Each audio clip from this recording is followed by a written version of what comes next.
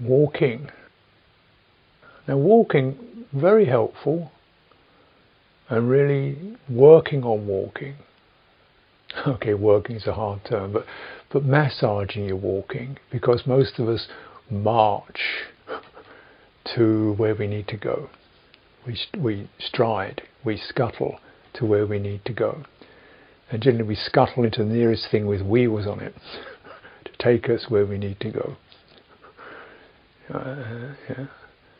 And we're walking in fairly straight lines on things called streets, which have got strong boundaries to them with buildings. So you're actually walking down a tunnel. So it's an open sky, but fundamentally you're walled in with paint lines or bricks or something or the other. So you're actually walking in a very constricted state towards a point in the future you'll get to. This signal, street life, this signal, and everything's moving fast, this signal.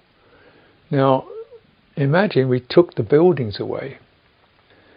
Imagine we wiped out the white lines on the surface. Imagine we've made the surface somewhat irregular, not flat. Imagine if we, forgot about the horizon, but we're actually exploring how the body moves in space. I don't see outer space like out there, no gravity. How the body walks on the earth, which has got no definite boundaries. I mean, there are hills and rivers, but they're all irregular, and the earth itself is irregular. So our body has to feel the balance beneath the feet. It also knows the space around it.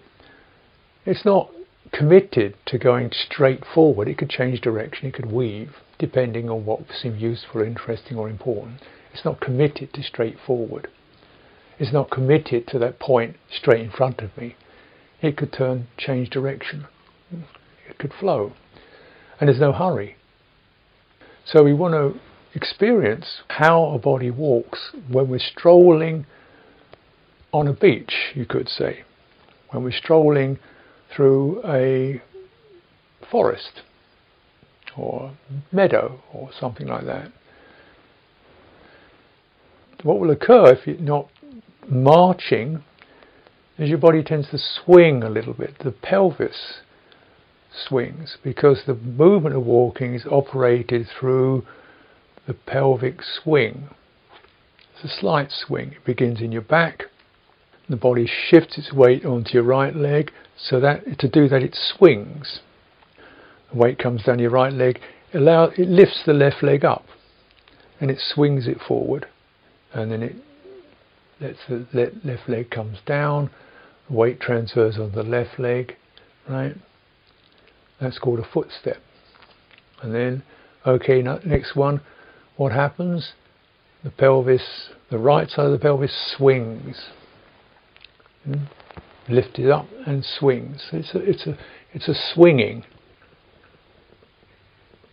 and it comes from the back, the lower back, or this haunch, whatever they call it, the rump. Where your lumbar region and your buttocks, it flows into there, and that's a very fluid and agreeable formation, body formation.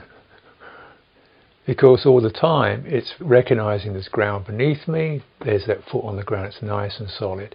The space that the leg can move through, and it's rhythmic. So we're getting these fundamentally embodied signs, which are health signs: ground, space, rhythm. Your breathing does that, your walking does that. And also, when we cultivate like this, there's an opportunity to loosen this joint where your leg meets your trunk. To open it, as most often when we in the forward march, the body tends to tighten and grip, because if we're rushing forward to get to where we need to go, there's an automatic tightening to do a march, because your legs are no longer swinging, they're being thrown forward.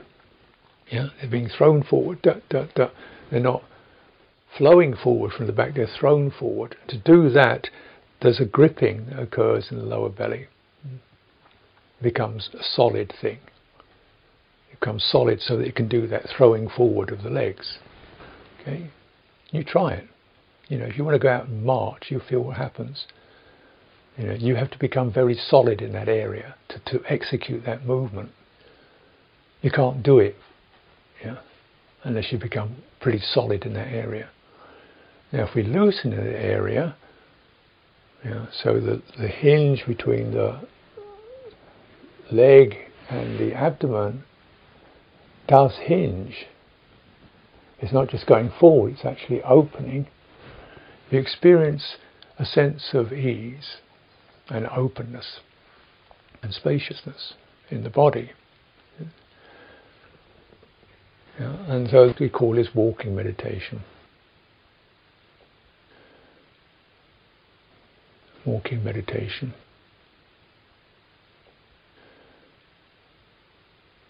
Being with the body when it's walking in its natural, unpressurized, comfortable state, open state. Being with the body, being mindful of the body in that mode when it's in its natural, rhythmic, no hurry, don't have to get to anywhere state. And this, we would say, would be the normal mode of forest life in the time of the Buddha. They didn't commute. The Buddha never commuted, neither did any of his disciples. They didn't have an 8 o'clock deadline to get to. They didn't have a set of wheels to rush towards. They didn't have paved streets to march down. You're moving through that kind of terrain. So when you do walking meditation, please get off the street.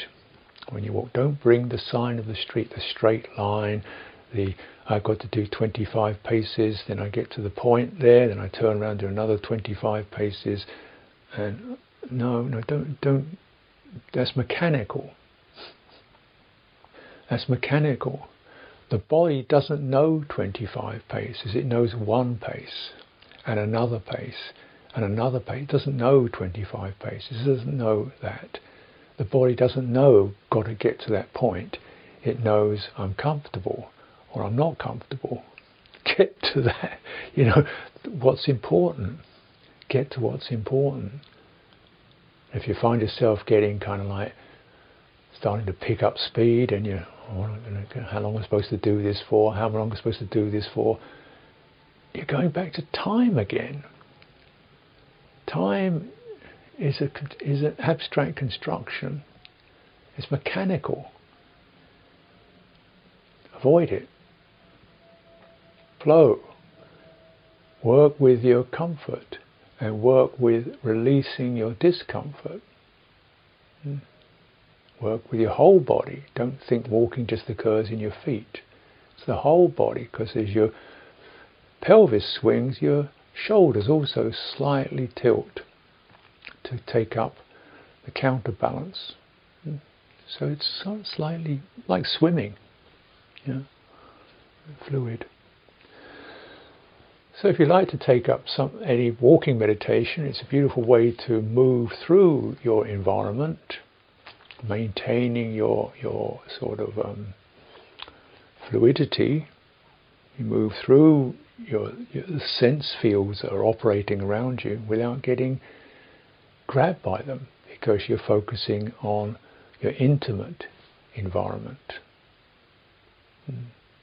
not the environment you can see with your eyes, your intimate environment.